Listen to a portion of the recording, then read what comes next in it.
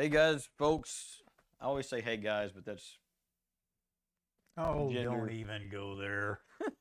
Good Lord. Hello, people. Hi, y'all. Hi, y'all. It's welcome back, Friday Live. We are going to wrap up Romans chapter 16 today and finish it out and have some interesting discussion. So hang around. Don't run off. We'll be right back. All right, we're back. Before we jump in and finish Romans, we were just sitting here talking. If you've got a passage of scripture or a topic or something you'd like to hear us ramble on endlessly about, then put it in the comments. Send us an email. Sean will put our email address up on there. It's info@thecruciblesfire.org. Send that to us. We'd be glad to jump into quasi-controversial topics. We don't mind. And we'll tell you what we think, and then you can go out and make an informed decision about how to do probably something different. But no, in all seriousness, if you've got something you want to talk about, and even if we had to do like I had this. I didn't say anything to you about this, but we can do online. If somebody wants to jump on and talk about something, we can bring you into the studio. We can bring you in online through Zoom or something like that, and we can talk about it. Yeah, and that'd be cool. we'd like to do that if you're willing. If you're out there watching and listen, we had some technical difficulties, so maybe you are, maybe you aren't. Out there, be sure to give us a like and a comment. Let us know you're out there watching. I know it's Good Friday for some of you. That's a day off work, and you're out doing things with family. And we're here not talking about Easter. And, when I was pastoring, even on some days like this, I would always kind of do things on big days like this that are our holidays. But, like, I never did like to stick with the calendar holidays. We were on a path. We went on a path, and we just stayed on it. But so that's what we're doing. Romans chapter 16. We're going to end this thing up. There are a couple of really interesting things in it. We were talking beforehand, and I was like, oh, man, most of this chapter is just him saying hi to people. And I was like, I wasn't sure how we were gonna really turn that into riveting prose and conversation. But there's actually some really interesting stuff to pull out as we wrap up. But by way of review, don't forget that Romans is kind of the way that it's laid out is he kind of tells you, okay, here's what it means to be saved. Here's what it means, you're lost and God's got to save you and God's sovereignty, blah, blah, blah. And then he kicks in, what was it, in chapter 10, 11-ish? Yeah, it's a little after chapter 10. He kicks into this mode of, okay, but here's what it looks like to walk in the kingdom, and here's what it looks like to live this out. And we've just been continually pushing back, saying it's not a checklist. It's not I didn't do this part just right. It's more of I don't want to use the word framework because it's more specific than that. What's the word I'm looking for there? It's not even a suggestion. It's just Well, it's not a rule of anything. It's right. You have to take it from the perspective that if you've been in church at all or any kind of Christian life, and you hear the name Paul, you just automatically elevate that guy to some superstar status of acceptance in God. Yeah. But you can't look at it that way. You got to look at a guy that's being transformed, just like we are every day. And we're going to talk about that here in a minute.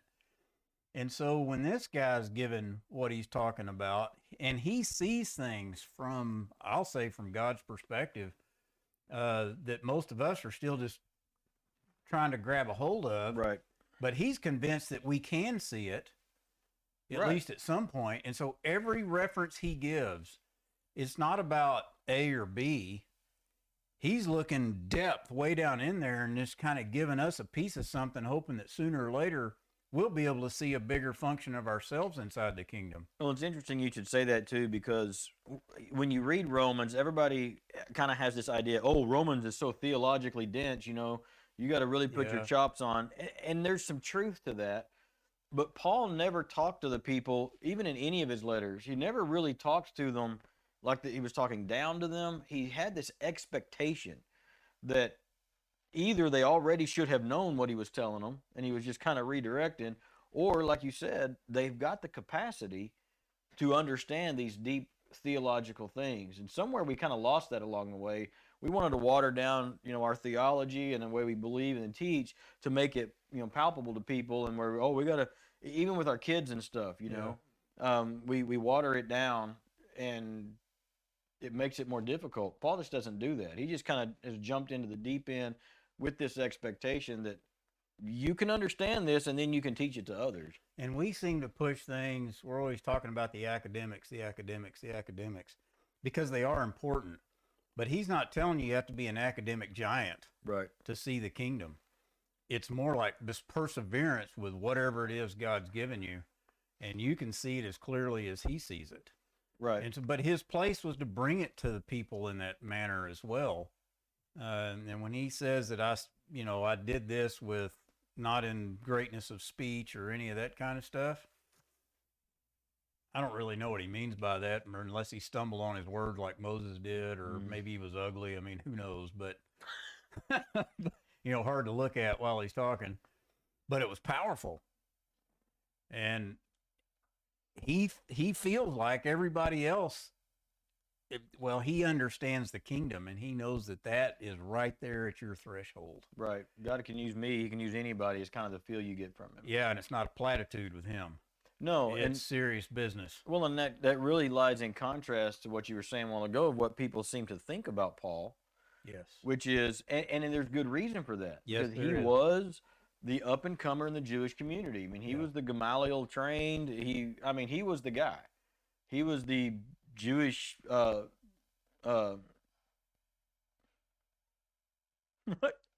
a rock star. Yeah, Billy Graham's. If he were alive, I would apologize on air for forgetting who he was. But yeah, he was like the Jewish Billy Graham of the day. He was the young one. I mean, think of it in terms of that kind of notoriety. Everybody knew who he was, and he was trained under Gamaliel. He had respect. He was the zealot, they called him. So he had these credentials in that community, but he had the personality to go with it, and yet he calls himself, I'm the least and the this and the that. Well, and that's how everybody sees. I have to be like Paul to be right with God. No. Right. It's probably we're probably closer aligned to John the Baptist than, he was probably well educated too, but yeah, in likeness terms. Anyway, so we're going to talk about a little bit about that. But one of the things I wanted to bring up is one of my greatest mentors in ministry is a guy named Ben Butler. He started Way of the Cross Ministries. I know y'all don't know who that is, and don't worry about it. But he is a guy who's done great things because the Lord laid this vision out in front of him, and he's still doing it, And a lot of people think he's crazier than an outhouse rat, and they just don't understand everything about him or why he does what he does, and yada. He's not weird, but it is different. And so the reason I bring him up is because, and you're talking about Romans having, it seemed to have a lot of theological things in it and super educated and edicts and that kind of stuff. He told me one day, because I told him we were doing this, and he said, he's kind of one of those guys that things just come out, And he said, Romans is probably one of my least favorite books in the Bible. Really? That's how he said it in that tone. And, this is one of my spiritual big mentor giants. And I looked at that and I didn't know how to take it. Did he qualify why? Like, what is that? No, he didn't. But I didn't. He would have if I'd have asked him. I don't know. We were in the flow of doing something. And, but my guess is, knowing him, now he's a theologian in his own right. He's not formally educated, but well studied. But my guess is because of that. If I could explain more about his background, it'd make more sense. But he reads those theological functions and he feels inadequate because this is a guy who has led or been responsible. Well, this is even a bad way to say it. The Lord has used him instrumental in leading tens of thousands of people to the Lord in salvation. Yeah. And, but he is, because of his background, he's not educated and all that kind of stuff. He has some insecurities there. And my guess is he sees that and he knows he should be up to speed on it, at least the way Paul would present it or be, and he's not. Well, he doesn't at least feel in like his mind. He doesn't feel like he doesn't feel like I know Ben, and I can tell you right now, he is up on it. Oh, but absolutely. He may not feel like it because of a preconceived idea. So knowing him, that statement probably came out because he just, it was just like, that's a little too specific for me, and I can't follow that. And he does. Well, but that's a good kind of segue though into it as well, because a lot of people think that way about the Book of Revelation or some of the Old Testament stuff. Is I just can't get my head wrapped around it or whatever. And one of the things that Romans really pushes me, and I know we talked about this on here a lot, is to tell people just to drive into those things that you think you can't get to. Yeah. Because that's kind of the whole way God apparently grows us, is he pushes us into places that we aren't, quote unquote, aren't prepared for. We're more prepared than we think, but we don't think we are. And he takes us into those places where all we have to do, and we say this all the time, is to stare into his face, lay it out before him, and that's where we learn about who he is. Romans is the same. And as we pull it kind of to an end, I was talking about with Tim earlier. I was like, I always like to have something meaty to talk about on the podcast, and I'm looking here and it's like all this greet this and greet this person. Tim brings out this great point that a lot of these people that he's saying greet these people and say hello to them and be nice to them are people that this is like the list of the people he would have been persecuting not too terribly long ago. Yeah. And that speaks a lot. And he sees them as more than himself. Yeah. Well, we'll show that in a second. But before we jump into that part, there's two ways you can look at Scripture and finding out how do I do things, how do I not do things, what do I learn, what truths are in there. And there's several ways you can look at it. Some of it's explicit. God says do this or don't do that. Or feel this way, be this way, believe this thing, or don't believe this thing. So those are the nice, easy parts. But a lot of times you can get truth out of the Scriptures as well, just by, I call it reading between the lines, or finding things and truths in there that are just written as if they were just fact or assumptions or whatever. But for us, we have to stop sometimes and go, wait a second, what did he just say? It's like 2 Chronicles 16:9. That's one of our favorite verses that we like to talk about, where the context of the passage is kind of rough. I mean, we're talking about the judgment that's about to come on, and he's going to be doing some stuff. But in that verse, he says that the eyes of the Lord go to and fro throughout all the earth and looking for people whose hearts are perfect towards the Lord so he can give them strong support. But even within the verse itself, there's some other things that talk about more of the context. But out of that, you can pluck this truth. And this truth is, wait a second, the eyes of the Lord are doing what? And it really doesn't have anything to do with it does have to do with the context, but Tim calls it an eternal verse. It's just something that tells us something about God and what he's doing and how he lives and how he is. And we can take that truth, and you don't take it out of context. It's in addition to the context. Yeah. It's a deeper meaning. That happens in Romans 16, these first couple of verses. Yeah, I didn't look at it like that. He's just saying hello to some people, okay? He says, I commend to you our sister Phoebe. He's fixing to go in about 11 verses or so on this litany, this list of, hey, greet these people. Here's some good people. We're wrapping it up. It's a salutation. I guess a salutation is the opening, whatever the equivalent of the closing is. And he says, I commend to you our sister Phoebe, who is a servant of the church, etc. I'm going to say this wrong, Centrea. But if you got an older version, you can go dig it up. But if you look up that word servant, and I wanted to just touch on this, it's the word diakonos. It's in verse 2. No, it's in verse 1. It's in verse 1. No, you're right. Go.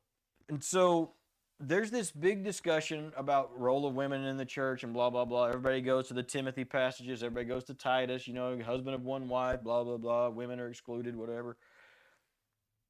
But this lady, Phoebe, is a servant. And him just saying, hey, I commend this lady to you, he calls her something. He calls her a deaconess. And in some translations, it actually is translated as a deaconess.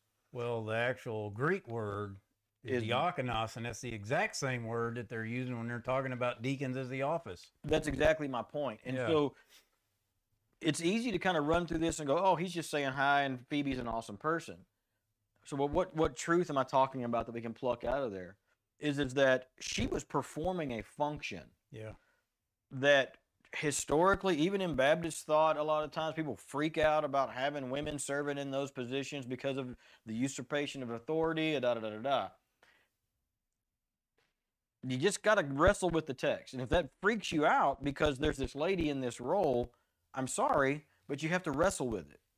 Well, fall where you may. But some people might be able to, or would argue the fact that, well, he's not really talking about that she was holding the office. Right. She was performing those things and used that word. And I don't know about that because, I mean, and I'm not even arguing the fact that she was holding the deacon office.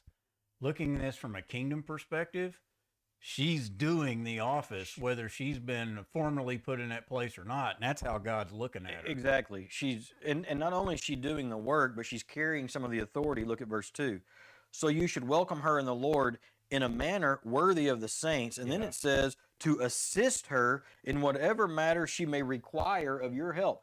He's not speaking of her of take her under your wing and you mentor let her help you. He's saying, no, whatever she tells you to do, you do it. He's speaking of her as if she's going to be directing traffic, as it were.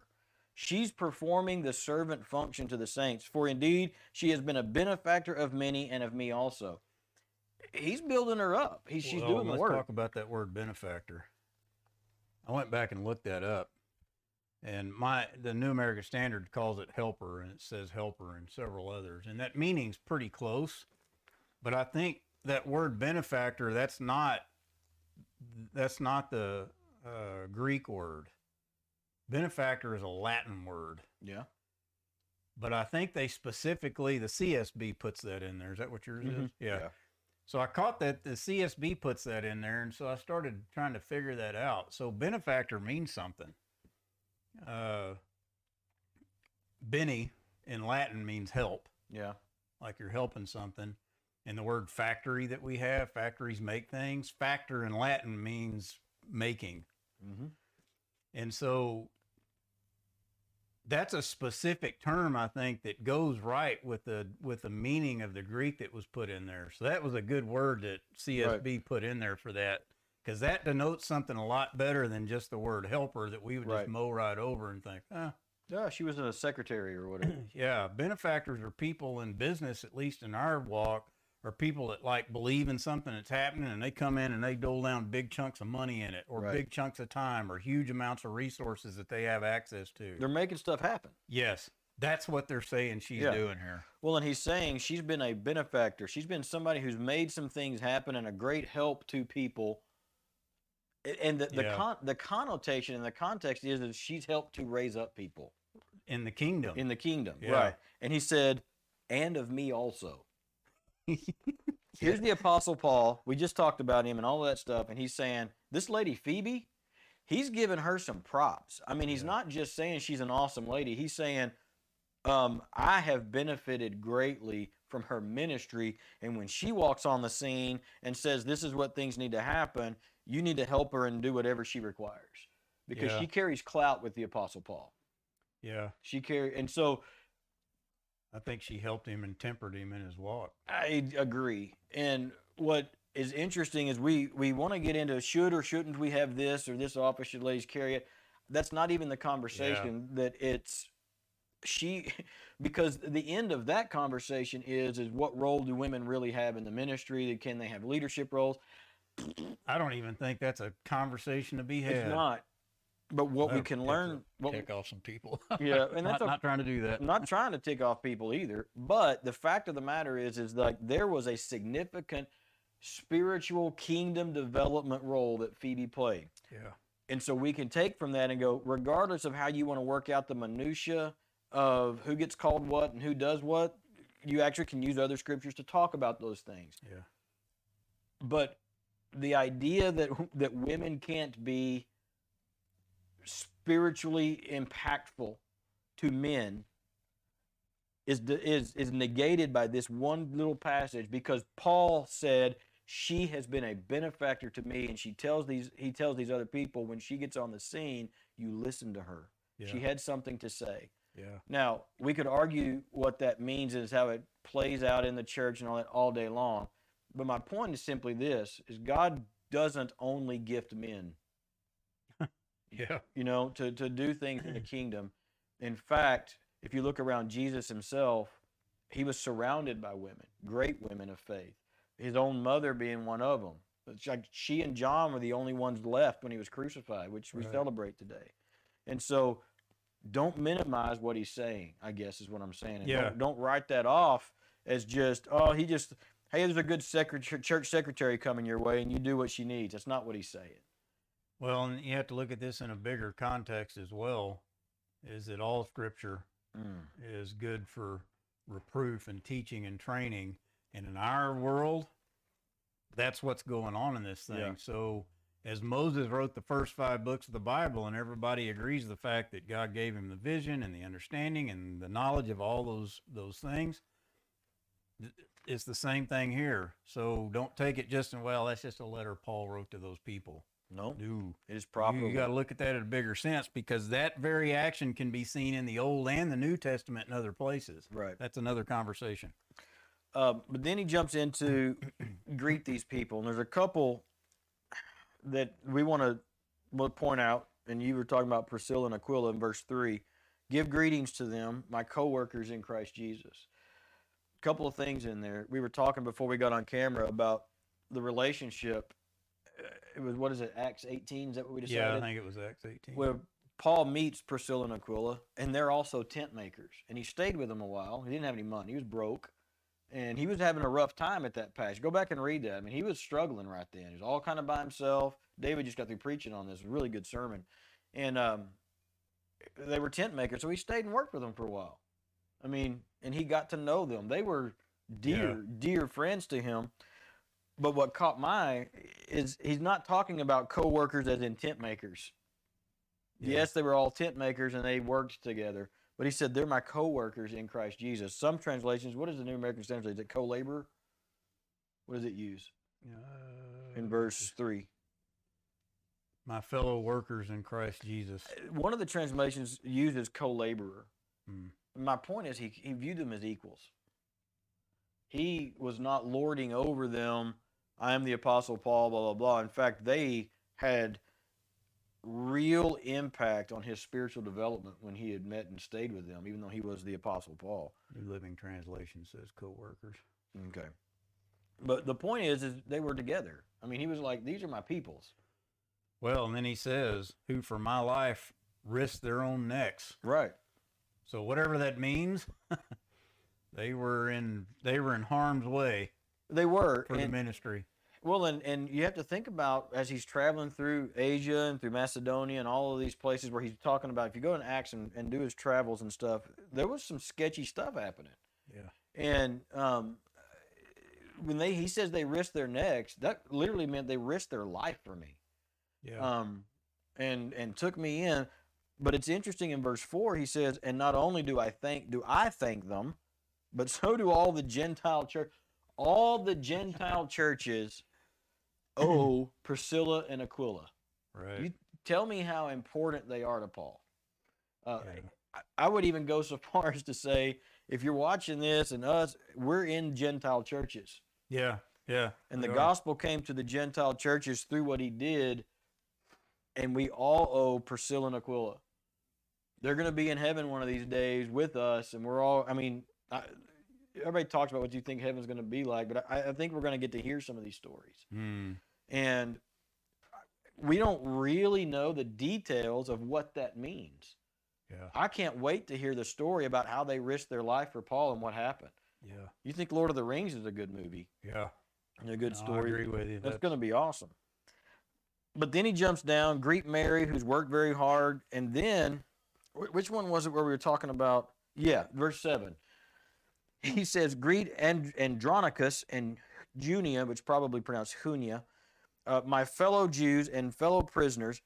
They are noteworthy in the eyes of the apostles. Simply means that you have to think about, I don't know where all of these people are from, but they're Jews, they're fellow Jews, but the apostles knew them, and they knew of them, and which means that they were not just run-of-the-mill folk. They were varsity. Yeah, I don't know what the word is there, but mine says who are outstanding amongst the apostles.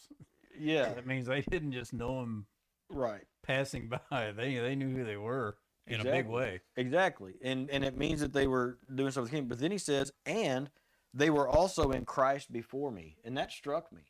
Yeah. Because what happened to Christians before Paul was converted and was in Christ? He's trying to kill them. Yeah. He wasn't trying to. He was was doing succeeding. Yes. And so he's got these people on his list that now they used to be on the I'm going to come get you, put you in prison, kill you list. Now they're on they're my people list, they're my friends list. How odd must it have been for them to have that sort of a relationship with Paul and the apostles, for that matter, knowing that he used to be the guy that was coming after him. Well, and I may be putting more in it than what's there, but I would take it based on my own life and the things that I've learned in my walk, is that he kind of looks up to them as mentorish. Oh yeah, I think so too. I think that's the whole point of the phrase. Yeah, I think that's who were in Christ before me. I think that's right, and I want to let me do some application on that I think is important. Everybody needs a mentor. Yeah. Now, that doesn't necessarily mean you have to have coffee every Thursday or it's not a functioning mentor relationship. If you want to do that, great. But everybody needs somebody to train them. Even if it's not a they're here, you're here relationship, maybe it's peers. But somebody needs it, or everybody needs somebody, even the Apostle Paul. And these people, he came in like a house of fire and became the apostle. Well, they didn't become the Apostle Paul. They were just people that were mentioned in Paul's letter. But he shows them respect and importance in the kingdom's vision. They're every bit as important as Paul. Yeah. They don't have their own book of the Bible or books and letters in the Bible. But he might not without them. Yeah. I mean, not that the kingdom would be thwarted, that kind of thing. Right. But you can never underestimate the importance of people. It's like, have you ever heard of Dawson Trotman? Yes. Dawson Trotman, if you're not sure who that is, he started the Navigators, which is a discipleship organization back in World War II. And people in discipleship circles will know who Dawson Trotman is. A lot of people in the Christian world don't know who Dawson Trotman is. Yeah. But if you ask them if they've ever heard of Billy Graham, they're like, oh yeah, Billy Graham's a crusade guy. But what a lot of people don't know is that early on, Dawson and the Navigators were responsible for the follow-up and the discipleship after the Billy Graham concerts. Right. But Dawson was a mentor to Billy Graham. Billy Graham. And Billy Graham's the one that we know. He tells a story in his biography that when he met Dawson Trotman, Dawson was already kind of had some notoriety. The Navigators had taken off, and Billy Graham was in seminary, and he was young. And they met, and Dawson looks at him, and they said, this is Billy. He's going to be the next big thing. He's all on fire, and he was young. And Dawson said, Billy, what did the Lord teach you in your quiet time this morning? And he tells the story that he'd been so busy with school and stuff, and he said, I hadn't had time to get into the Word today, so I don't have an answer. And Dawson just thumped him pretty good about it and kind of went on his way, because he was a real kind of hardcore Navy guy, Yeah. And in his story, Billy Graham says, that was the last time I ever had that response to that question. Never again did I not have an answer to that question. Yeah. And when Billy Graham, not when Billy died, I forget which one died first. Obviously I know Dawson died first. Billy Graham preached at his funeral. And, they had that kind of relationship. Nobody knows who Dawson is. Right. But everybody knows Billy Graham. That's what I think of when I read these. Nobody knows who these people are. They know Paul. That's a good perspective. But Paul's development was because of them. Yes. And so if you're out there and you're like, I want to grow in the Lord or whatever, I just don't know what I'm doing. Well, there's somebody around you that does. Well, I'd tell you there's some bodies. Yeah, exactly. I have numerous. Yeah. What I would call mentors, but they don't even know it. Yeah. I study who they are. I watch their progressions. I see their failings and the things that made them great, and watched how the Lord worked through that in them. And that's extremely impressive on me. Right. Well, my encouragement to you would be, if you feel like you're struggling and you just need some help, raise the flag. Somebody will help you. Yeah. Even if it's sending us an email and saying, I need some help. We'll help you get plugged in somewhere. If you're going to a local church, go to your pastor. If you're not in a local church, start there. Yeah. I mean, you need it. That's why you need people around you. But I mean, we're 30 minutes in. We gotta get on. But yeah. So he spends this time just telling everybody, and I don't want to minimize them, this part of it. But he's just like, greet this person, greet that person. And I think one of the big things to take out of that is Paul had lots of deep relationships in the kingdom. He wasn't just this rogue guy that traveled all over the world. Because you see John the Baptist, you talked about him a while ago, and it seems like he was kind of a loner, which he was. Paul wasn't that way. It kind of feels that way sometimes, but he wasn't. Verse 13, or is it 17? 17. He says, now I urge you, brothers and sisters, to watch out for those who create divisions and obstacles contrary to the teaching that you learned. Avoid them. To me, that's an interesting verse coming right off of how many verses? 16 verses. Greet these people. These are awesome folks. And then the very next thing he says is, and there's some people you need to stay away from. Yeah. There are some people, and the reason you stay away from them because they're creating division. Division's a huge problem. And he doesn't pull any punches there. Avoid them. I had a guy ask me, well, what does that mean? What does it mean to avoid them? Well, I think Tim. I think that kind of depends on, normally when you think of somebody that causes division, you think of some opinionated that blows their thoughts and their opinions out no matter what the setting is or any of that. And those people are irritating, but I say that, I do that too.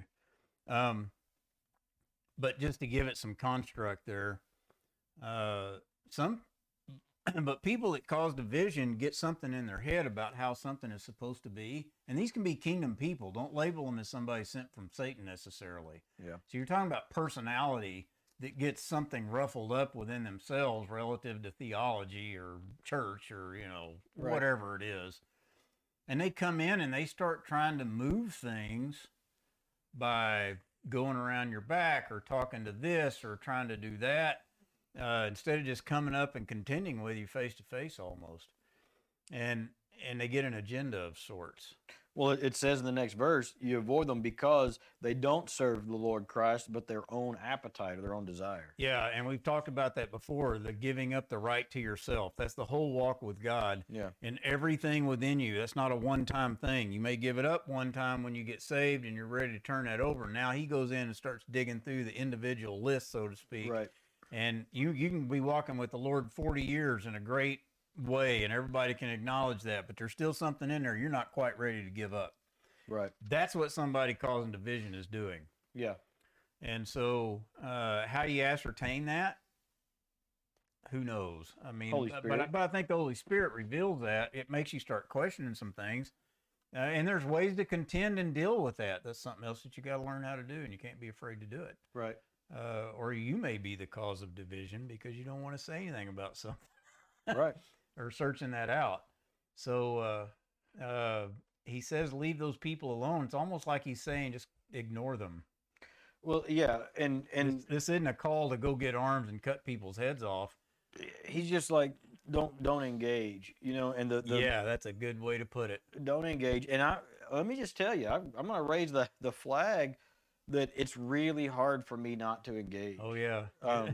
He's a big engager, that's for sure. I don't even remember who I was talking to the other day about conflict. May have been Tammy, because I know when I was teaching, it's a systemic, rampant cancer within the education system because people aren't willing to and don't want to have hard face-to-face conversations.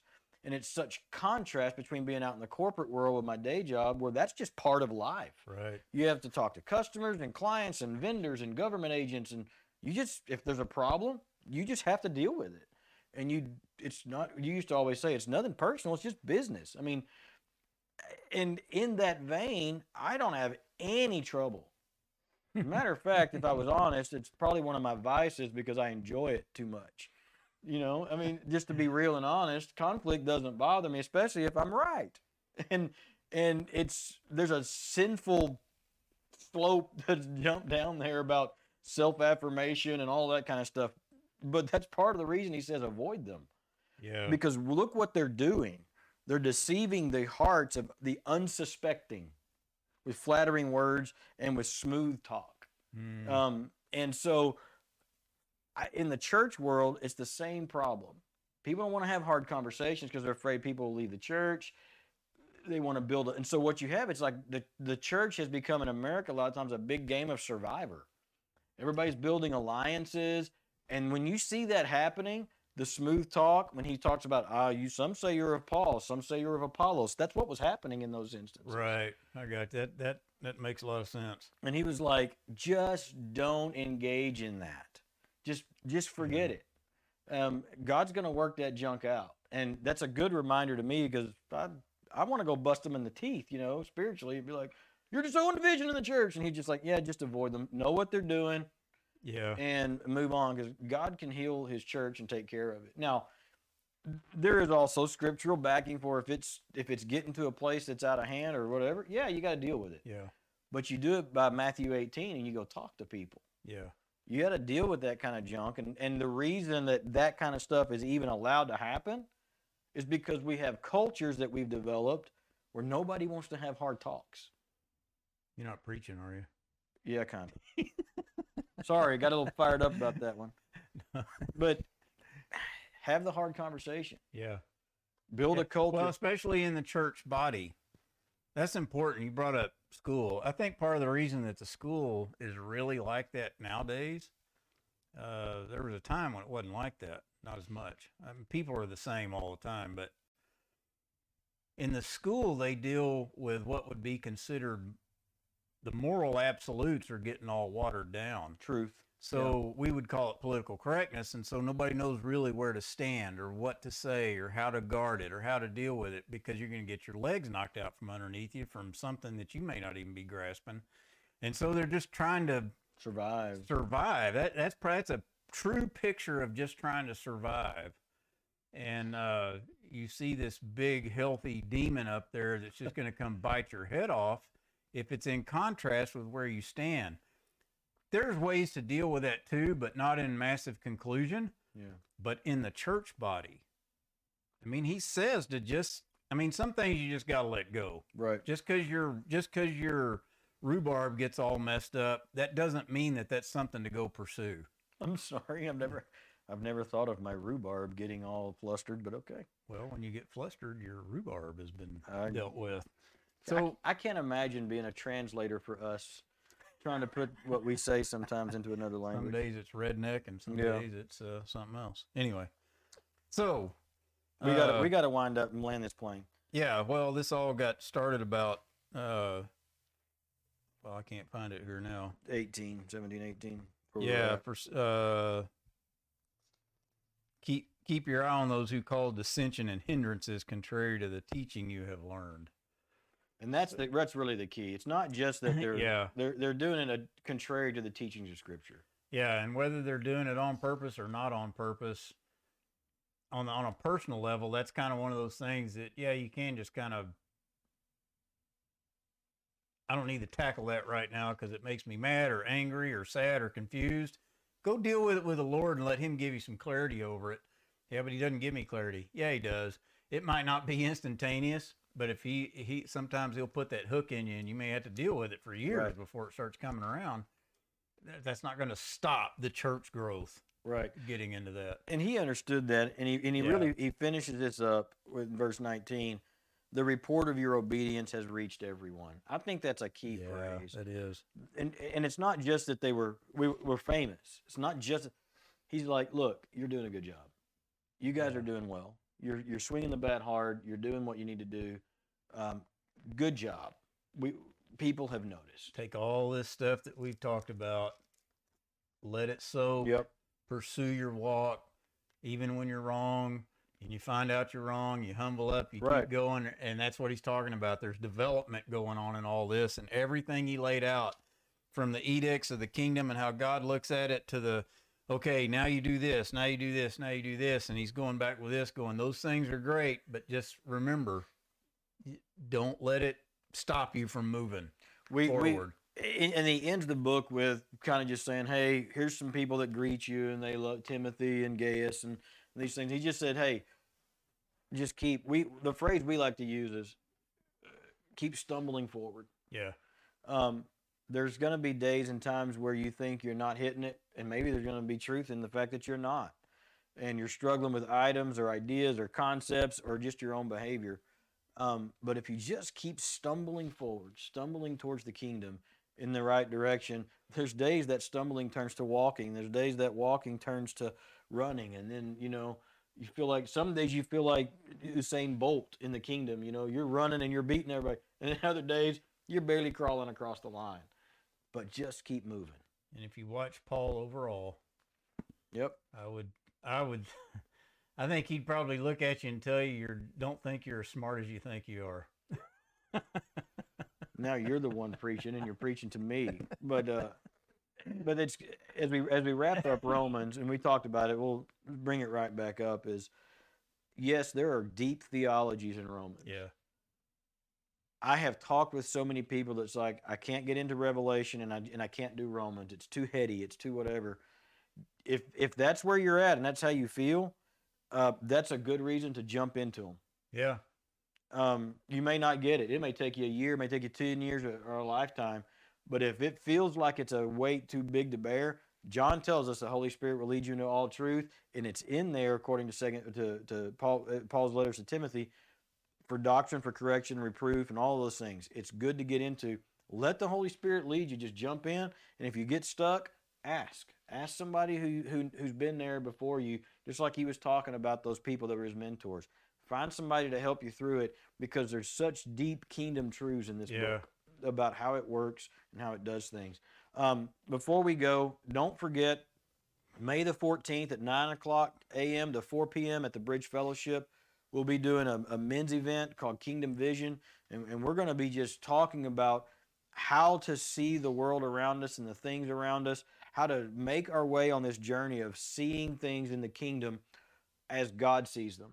And it's going to be a fun time. You don't necessarily have to register, but if you're wanting to come, email us, sign up. There's a sign-up sheet at the church. Sign up on there. We need to count for lunch. That's really all we can. We just need to know how many hamburgers to make. And so if you're interested in coming to that, please let us know. And a way to communicate with you if we can. Yeah, phone number or email. If you're at you're not at the Bridge Fellowship and you would like your men's group from your church to come, bring them. Just tell us how many you're bringing, and we'll have hamburgers ready. We'd love to have. I know there's a couple of churches considering bringing groups to the thing. We'd love to see that. On May the 20th through the 22nd, Tim and I will be at Ecclesia Community Church in Brownsville with Brother James Martinez, training their entire church on the Orthotomeo, the How to Study the Bible curriculum, and we're going to be doing that. So keep us in your prayers.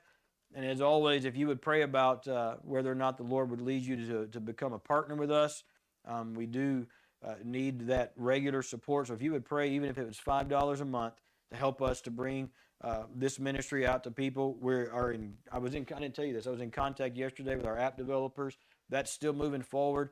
I am hoping by the time we get back to Brownsville in the fall, which we are a second trip down there, to actually have the app ready in Spanish to be able to start distributing down into Mexico, that will take this Bible study training out to the pastors. And so if you're interested in that project, send us a line. We'll be able to tell you about it. You can go on our website under the Timothy Project. It tells you all about that project. And if you'd like to help support that, then we would let you do it. Anything you want to say before we go? No, we're good. All right. We appreciate it, guys. Y'all have a great weekend. Happy Easter. Happy Resurrection Sunday. I hope you are celebrating it somewhere with a church family and with your family. And today was all about the cross, which we do want to focus on. Today he goes in the grave. Today he goes in the grave, but the story doesn't end. Yeah. Sunday's coming, as they say. Y'all have a good weekend. Talk to you later. Bye-bye.